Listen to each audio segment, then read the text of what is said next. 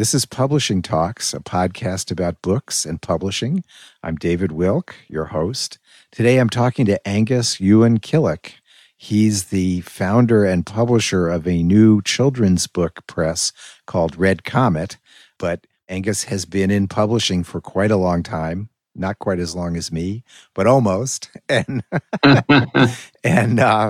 has done a lot of really interesting things. But we're here to talk somewhat about the present, somewhat about the past, and somewhat about the future. How are you, Angus? I'm very well. Thank you for asking, David. Well, it's really great to have a chance to talk to you. We have known each other quite a long time, but you know, you've had a very busy career in children's book publishing, which when we first met, you were not doing. You were actually working for a small British academic publisher. And I'm kind of curious, how did you enter the realm of children's book publishing? What prompted that to get you to where you are today? Yeah, that's a terrific question. I came over to the United States working with an academic publisher, a British publisher, and I was running their sales and marketing office, as you know, because you were our distributor at that point for some of the books. And after several years doing that, I looked to find employment with a US-based publisher. Ironically, I ended up at DK. At that time, a British publisher. Right, but they did have a fairly decent-sized US operation. And I was hired there, partly through contacts and partly because I knew DK and really appreciated it. It was definitely at one of the peaks of their times in the history of DK. They were really exploding in the US and growing fast. And I thought I'd love to be a part of that. And I was hired to be the publicity manager for the children's division. But as I'm sure you know, most of DK's books back then were nonfiction. And while I loved the nonfiction piece, while I was there, John Sargent, who many people know in the publishing industry because he has just finished a very long stint running Macmillan, he came to DK and he hired three very well-known children's book editors, Neil Porter, Melanie Kruper, and Richard Jackson, who has passed away in the last couple of years. And they came on board to start an author and illustrator-driven list. And I was hired over to their team to be their marketing and publicity person. And they introduced me to everyone in the business. They took me to every convention. They pushed me forward. And I met librarians, I met teachers, I met booksellers. And they were so incredibly generous with, and the warmth that I received from that community, I just felt I'd found my home. I'd found my home in children's books. And it is an interesting community in the sub-community of the publishing industry, because once you move into children's books, there's a fairly small circle of people, and you meet them again and again and again. And the good piece of that is they're really great people, so it's always a pleasure. And I did a couple of long stints at Disney. And at Macmillan, I just finished 11 years at Macmillan. And those were great, great periods for me. And I've had the opportunity to work in so many different departments and oversee different divisions that have taught me so much. And one of my favorite things actually at Macmillan was when I was running Kingfisher. I was initially hired by Macmillan in the UK to run the US operation of Kingfisher out of the US Macmillan's offices in the Flatiron.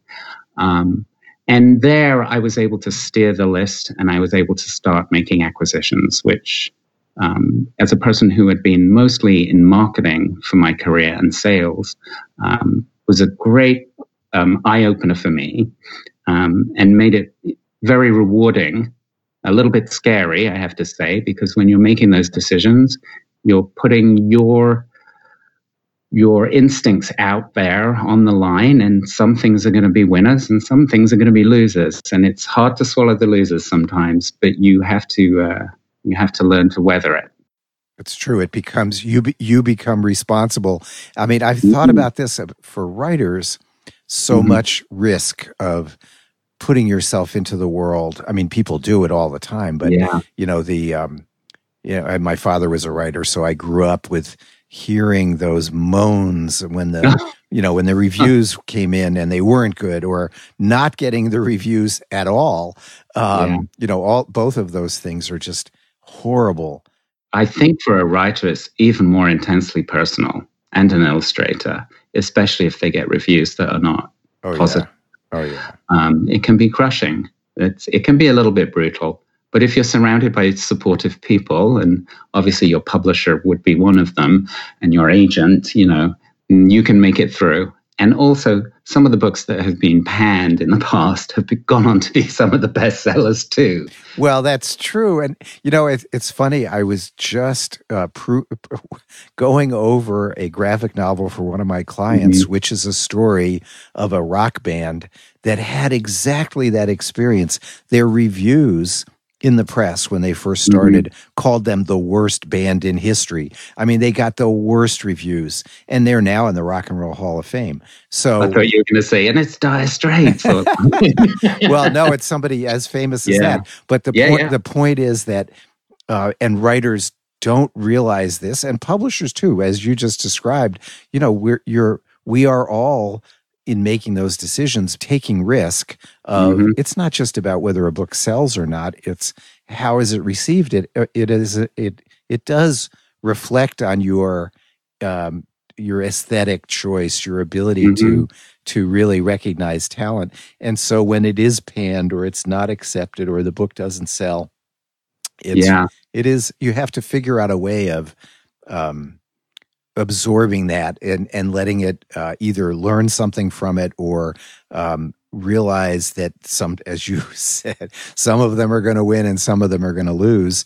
And the short term sometimes is not always how the course of history will treat your books. Yeah. And I also would say that I've met so many people in publishing who want to turn publishing into a science. They want to analyze the hell out of it and figure out why we aren't just publishing the bestsellers. Why are we wasting our time with all the other books?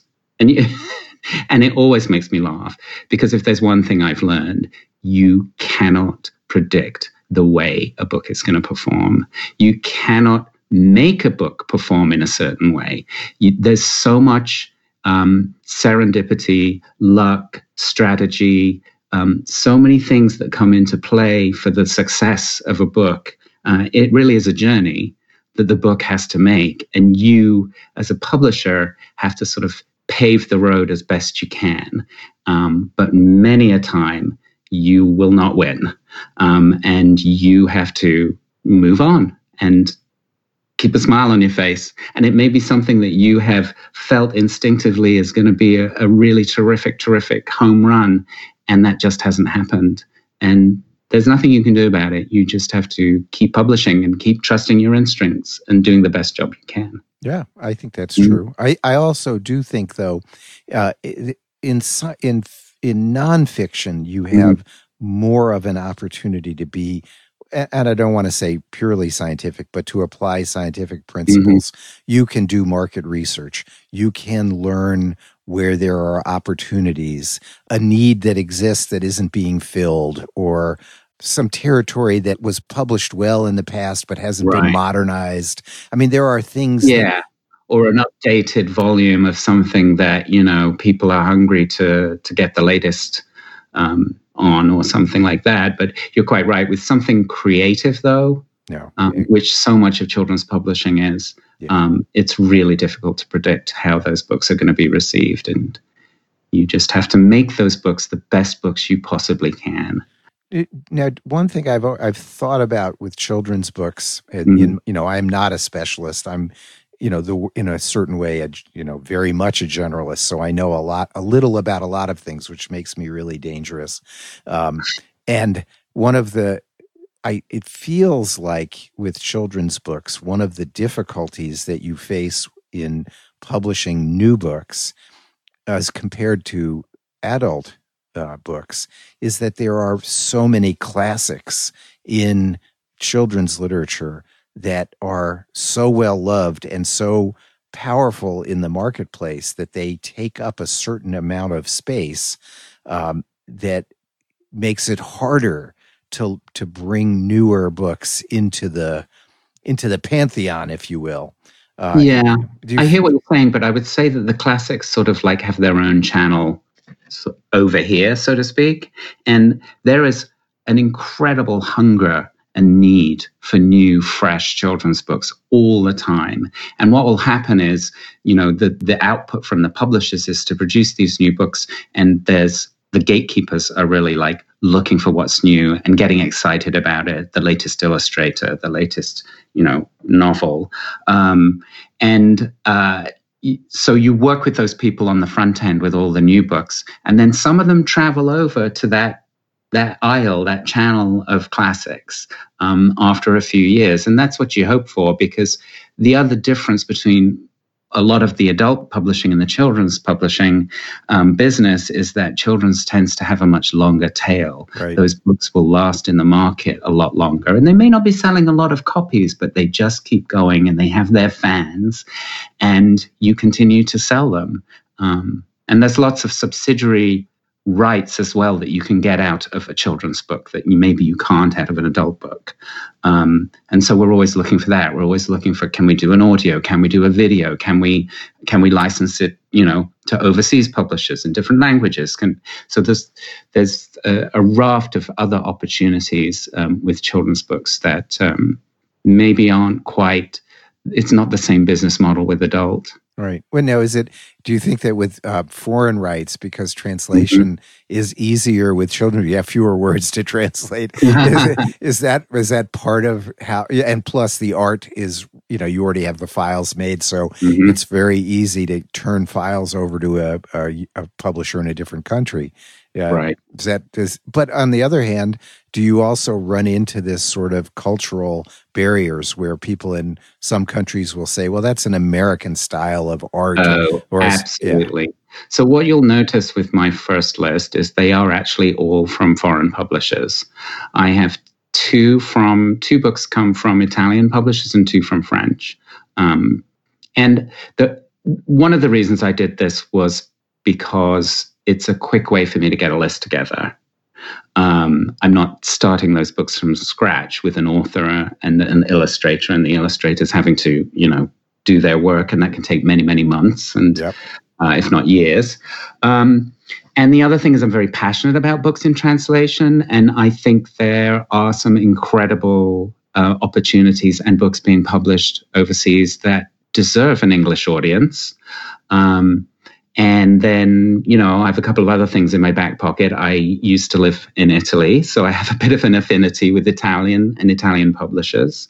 And they have a very rich tradition of children's publishing. There are a lot of independent children's publishers in France and in Italy. But I looked at an awful lot of books.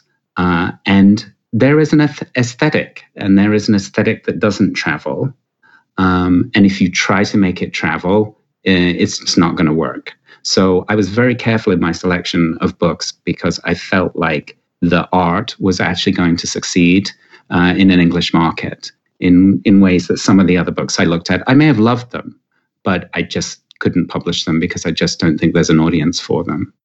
I think it goes in all directions. So there are probably European aesthetics that will work within Europe that wouldn't come here, and American aesthetics that wouldn't work in Europe. Well, at that point, David, there's a lot of British publishers who won't publish American books because they're too American in their aesthetic, and vice versa. Oh, yeah.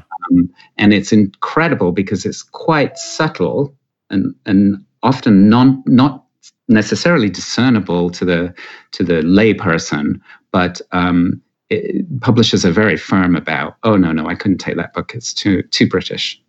Well, here's a question that you had mentioned gatekeepers before, and I've always also thought about this too.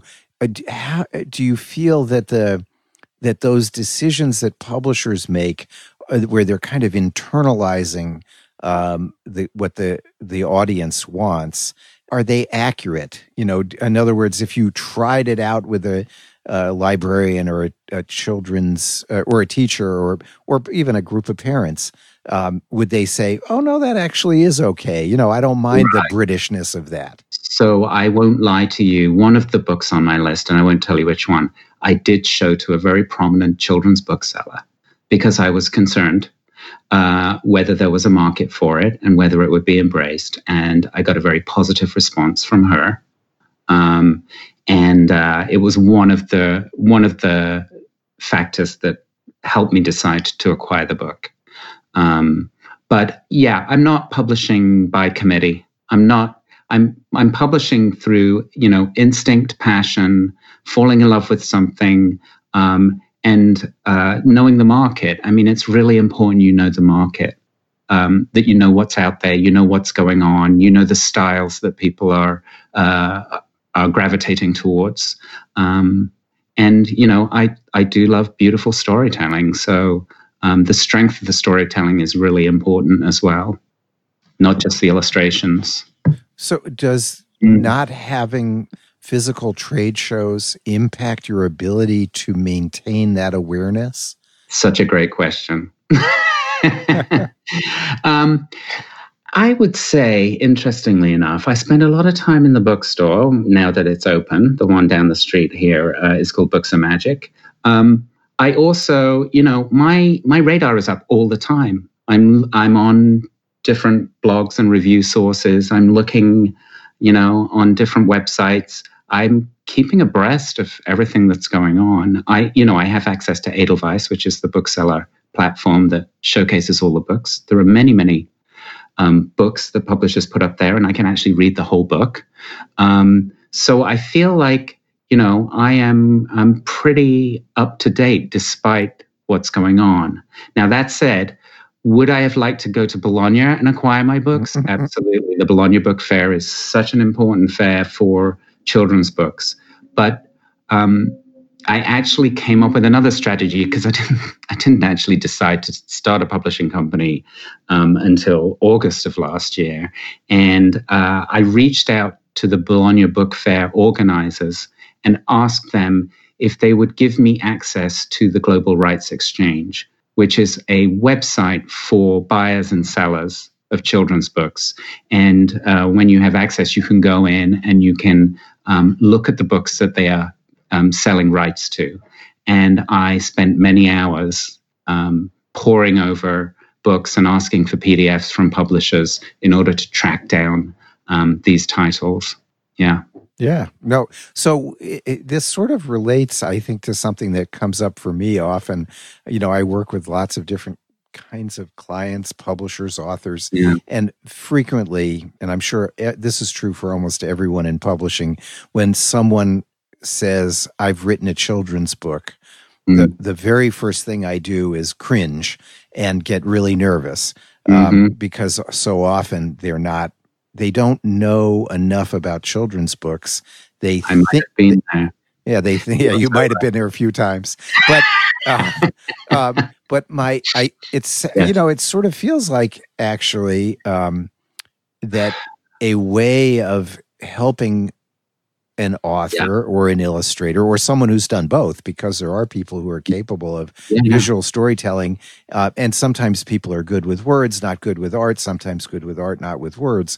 But it would make, and I always advise people, if you're going to enter a new business, learn the business. So if you're going to write a children's book, it does make sense to spend some time reading a lot of children's books, which ought to be fairly absolutely intuitive. You are completely right in what you're saying. I was sort of making a nod to it earlier in the conversation about familiarizing yourself with the market. People do think generally that they can write a children's book because it's a short form. So in inverted commas, it's easy. But I actually think the art of writing a picture book is way more difficult than most people think. Because it's a short form, it's like writing poetry. You actually have to do so much more with so many fewer words.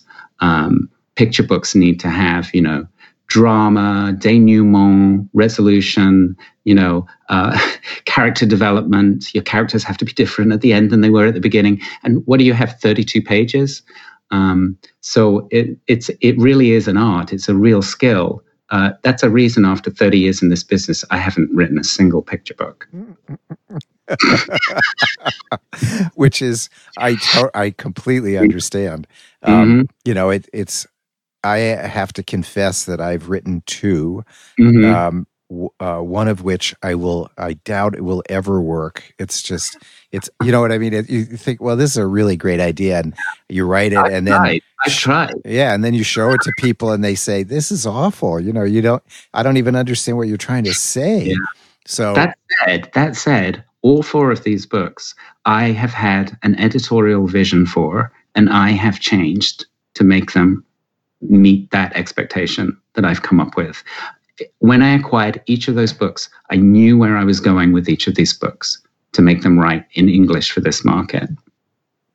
So, that's a good point. So when you acquire a book from another country, you have more artistic control than I think I realized. Yes. The wonderful thing is the European publishers of these books immediately understand that in order for this to work in English, the publisher who publishes in English has to have some creative freedom to make it right for their market. So it could be changing the title, changing the characters' names, tweaking the text, tweaking the art. Okay, we did most of those things on these books. Actually, we did. Yes, rewriting some of the text. You usually get a rough translation, and then you have to go in and decide if you need to bring an author in to help you with it, which I did with one of them, or if you're going to work on it yourself because you know where you want this text to be.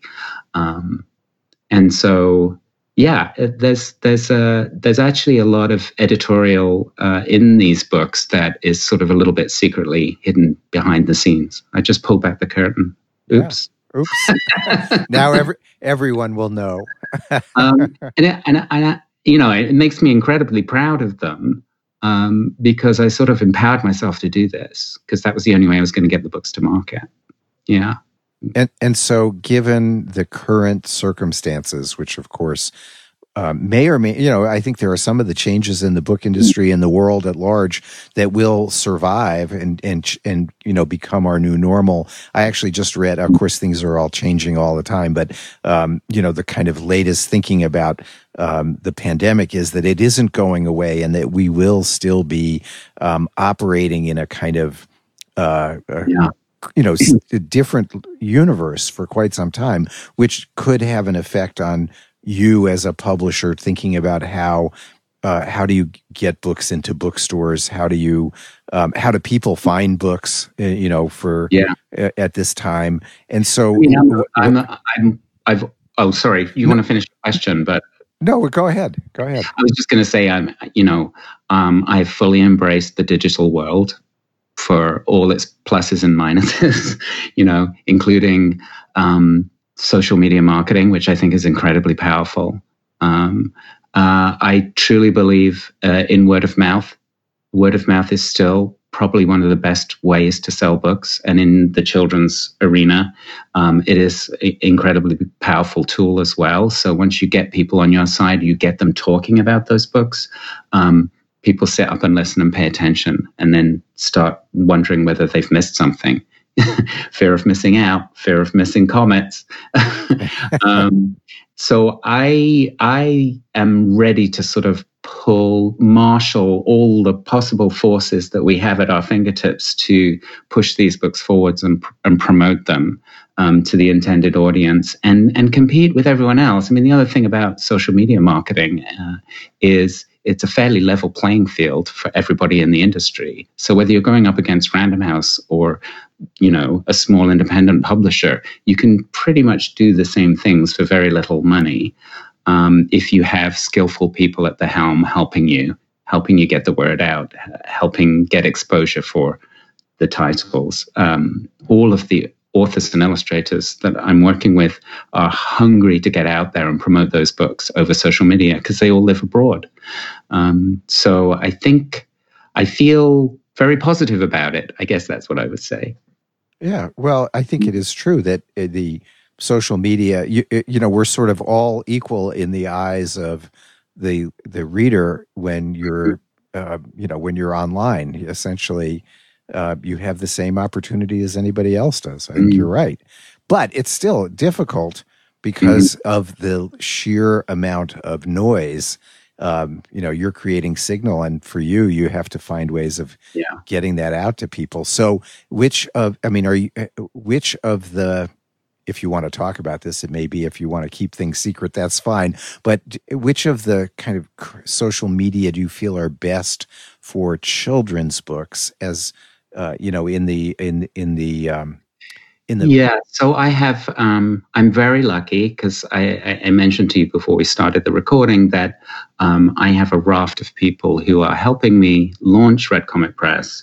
And that includes someone who used to work at a big social media marketing firm, and she's volunteering. God bless her. And she is bringing all of her smarts to bear on putting us out there in the social media. And she has chosen Facebook, I think, is sort of like the masthead of it all, but also Instagram and Twitter, which I have to say, I'll do my part, but I'm not very good on any of it.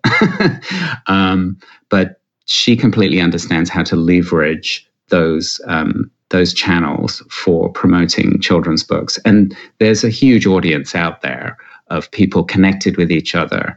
And I think it's just a matter of waving these books in front of people's faces and getting them to sort of like them or write about them.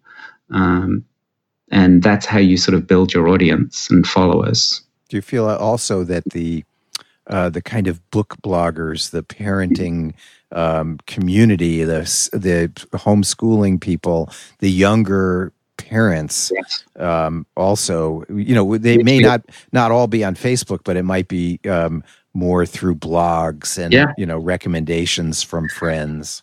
Absolutely. So I've hired Blue Slip Media out of San Diego, and they are children's publishing marketing publicity veterans, and they have a focus on the bloggers, very much so, and getting them to write about the books and include them in their roundups and feature them wherever possible and do giveaways. That's the other thing we do. Ah, yes. Yeah. Well, and Goodreads, I think, is still valuable for that. For sure. But it seems like, social media, one thing is true is that it changes fairly rapidly, that younger kids are actually not on Facebook. It's parents who are. Right. But they have the money. Well, right. Well, they're buying the books, in the way children's books, and the librarians are, and the teachers are. So, yeah, right. You go where the money is. Exactly. I mean, of course, I care whether the kids like the books too. Well, but no, the kids have to like them and then tell their parents, "I want you to buy this book for me." Exactly. Right. Yeah. And then, there's all these awards you can apply for as well, or send the books for. So there are many vehicles to get the word out, for sure, that we will employ. Mm-hmm. Now, it is a truism of children's publishing that digital digital books don't sell very well in the transactional side. Correct. Where on Kindle or iPad, people are not reading that many books that they buy. Not until you get to your teens, and then the teen novels can sell really, really well. But you're quite right. The illustrated books, it's a very small market digitally. Right, except for the subscription side. Correct. So are you going to participate in the various platforms that are doing that? I do intend to, yes. Yeah. It'll be interesting. I'm very curious to see how children who were raised, now this will be children who are still in their early ages, just beginning to read, possibly the kids, for whom the pandemic year looms larger because they're only 6 years old. That means 1/6 of their lives they've been in. Oh my gosh, this. What a thought! I know, yeah. But I want to see what happens with them in terms of digital consumption of media, because they are more likely to have had this period of time where everything is digital. So one of my clients, because I have consultancy clients, is a company called Vooks. Have you seen Vooks? I have, yeah. Yeah, so Vooks.com is a subscription channel where they take children's picture books and they turn them into animated, narrated with music and sound effects. They turn them into videos, and the Vooks channel is doing incredibly well. And two of my books are already going to be made into Vooks videos, which I'm very excited about. They're partnering with publishers to help them promote the books. I think one of the reasons they've got such a huge subscriber base, I think they're up to 1.3 million subscribers, is because of the pandemic and because of everybody being locked down and parents wanting a safe space for kids to consume something that they know is kind of good for them, in inverted commas, right. Wholesome. So, yeah. I think some of those parental rules about screen time have been thrown out. They're gone. And, they spend so much time online now, even if they're not. My 14-year-old does 6 hours of school, and then he's online for the rest of the day with his friends. Yep. So and you just have to accept it for what it is until we can all get out and about again. Yeah, but some of this will. I'm sure people want to go outside. It's not like they're going to stay home, huddled over an iPad instead of going outside to play baseball or something. But I think this will change the pattern of digital media consumption forever. Right, because they've grown up with it in a way that we never did. We never had anything like this when we were growing up. So, and today you have kids, like my children, who are now getting up there in age, but who, they grew up with video games. Yeah. They grew up with computers. They grew up with phones. So they have a different perspective. It doesn't mean they're all, no one reads books or everybody feels like, they're all digital natives, but because there's a lot of... they have a different balance in their life. Yeah, but they have a certain... I will say je ne sais quoi feeling about that is really, and obviously I think sociologists and people like that are studying this, and marketers are studying it like crazy all the time, trying to figure out how will they be different, when it comes time for them to join the marketplace at 18, they start buying things, or maybe it's 14 now when they start buying a lot of things themselves. What are they going to be like as consumers? I think this is an open question. It certainly is. Yeah. So in terms of developing your list, now, do you sort of plan to keep Red Comet a certain size and continue with your other work, or do you just want to see how it goes for a while? I do, actually. I mean, first of all, it takes about 18 months, as you probably know, to start a publishing company and see any income. So I am crazy. All I'm doing is writing checks at the moment. And then once my distributor has started selling books, I won't see any money after their 3-month period before they pay me. But once it gets up and running, and I want to be able to be involved in each of the books. And so a list that is bigger than 5 or 6 books a season is just going to be too many. In order for me to really do right by each of these projects, I need to keep the list fairly small. So that is my vision, to hopefully, if these books backlist, then we will have backlist income alongside the frontlist publishing. It may take several years for us to get to that place. And I like the balance of, having consultancy work over here and my publishing company over here.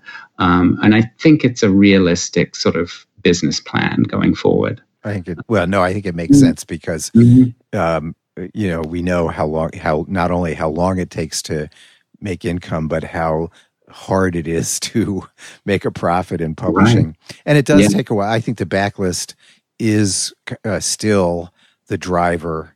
But also, as you know, thinking about the scale, one lesson learned from publishers like Workman or Sourcebooks is this idea that publishing a relatively small number of books allows you to focus on the books and not turn into an assembly line or drop the ball because you have another book coming and you can't finish the work on the first one. So I think it's smart. I've always sort of been somewhat connected to that type of publishing anyway. Obviously, Kingfisher's a small boutique list. Macmillan is a collection of boutique imprints, all with a specialization or a focus.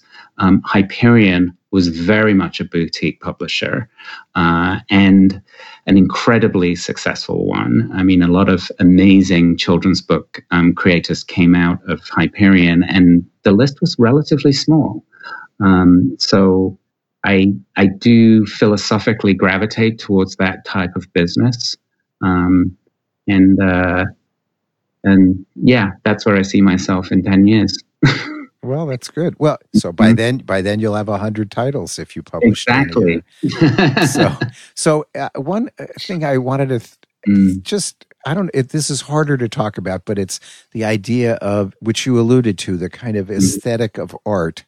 It not only is different from country to country, but it evolves within let's say we focus on America.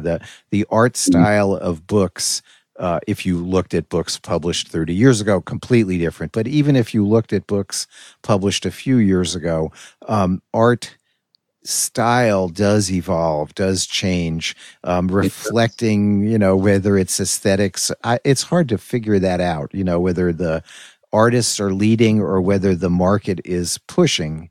But it's interesting to think about what are the influences that are coming to bear on the art that goes into children's books. Wow, that's a really difficult question because by its inherent nature, it's very subjective as well, what you like and what you don't like. There's different types of storytelling in the art as well, which comes into play. So, for example, we have this book, Cat and Dog, which only has 32 words because it is an opposites book, and each spread has one word and then its opposite. And you'd think, how do you make a story out of that? But once you look at the art that the illustrator has created, you realize that he has not only structured delivery of those words in a very clever sequence, but also the illustrations are telling you an incredible amount of storytelling. And not only has he built in this incredible amount of storytelling, but he's also built in humor too. So it's quite genius. And, I'm hoping people appreciate it for the multi-level storytelling that you see in what appears to be an incredibly simple book. But that's talking about a specific book, and your question was more about art styles and the evolution there. And I don't know that I can predict what picture books are going to look like in 10 years' time, what the popular books are going to be. I think what happens every year, there are a few new illustrators that people get very excited about, and then you get a number of other illustrators who are in the same style coming along and catching that wave, so to speak. And then there are art styles. We have this book, Before We Sleep, which has a very, very classic feel to it. It feels like it could have been published 10 years ago, and maybe it would still be published if it was new in 10 years' time.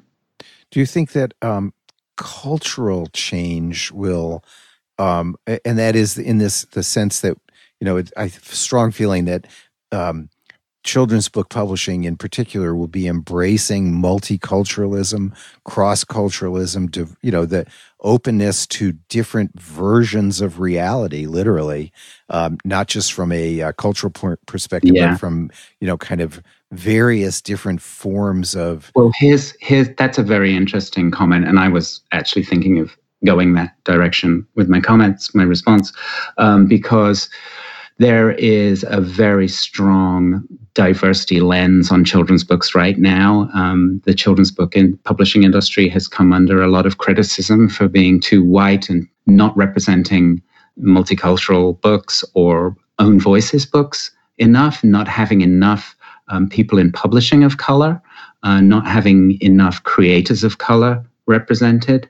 And so, I am delighted to be part of that initiative. I've always been very committed to diversity and inclusion. I actually served 5 years on the council at Macmillan, leading that initiative. And certainly you'll see in my future publishing, there's some diversity coming that I'm very excited about. Yeah, I think that it's obviously it's a huge issue for at present, but I don't see it as, in publishing, there are fads. We see that all the time, that if you look back over 50 years, you'll see there were, rises and ebbs and flows in different kinds of publishing. But I think this is much more of a significant change that has to be. Well, diversity is something that we have to work on all our lives, because it's a journey, and you never come to the end of the road representing diversity in culture. It's because the culture is changing. What we're doing is playing a catch-up game, and we are way, way, way behind where we need to be. So we have to work extra hard to move forward. But it's also exciting because there are so many new people to be heard from. That you can provide voice to stories that would not have been heard in any other way. So yeah, totally agree. And enable, you have this sort of feeling that it's a cumulative effect over time, that the more diverse publishing is, the more diverse publishing will become. Yeah. So I think that's really important. Yeah, well, something to strive for. If I don't know, like I'm sort of struggling with the last thing I wanted to ask you is kind of do you have a publisher that you feel is your hero or heroine, or whatever, somebody that you really look at as the model of a great publisher that you would not necessarily want to emulate, because I don't think it's about trying to copy them, but to just admire and learn from, if there is anyone? Well, that's a wonderful question. And I'm not going to say there's a hero. I'm going to say that the journey so far that I have taken has included some people who have supported me. And it means a lot to me that I've talked to them and been connected with them, and they've given me their support. So Claudia Bedrick is the publisher of Enchanted Lion. And interestingly enough, her company is about a 5-minute bike ride from my house here in Brooklyn. And I love the work she's doing. She publishes great books, not only in translation, but also she's doing some books with American creators. So I have huge admiration for her for that. And she's been very, very supportive and helpful. And then Christopher Francescelli, who is an old colleague from when I was at Penguin. He has his imprint, Handprint. And he has helped me too, and we've compared notes, and I give him a call every now and again when I get stuck on something. And I love the publishing that he does. But neither Claudia nor Christopher are publishing the types of books that I'm publishing. We all have our own little sensibility and taste. And that's what's so great about it. We're not really competing. We're more colleagues in that respect. Yeah. So I would name those two. There's also Catherine Otoshi has KO Books. She publishes books that she creates. She's out in Northern California. And I have really enjoyed talking to her and getting the lowdown on the business from her point of view too.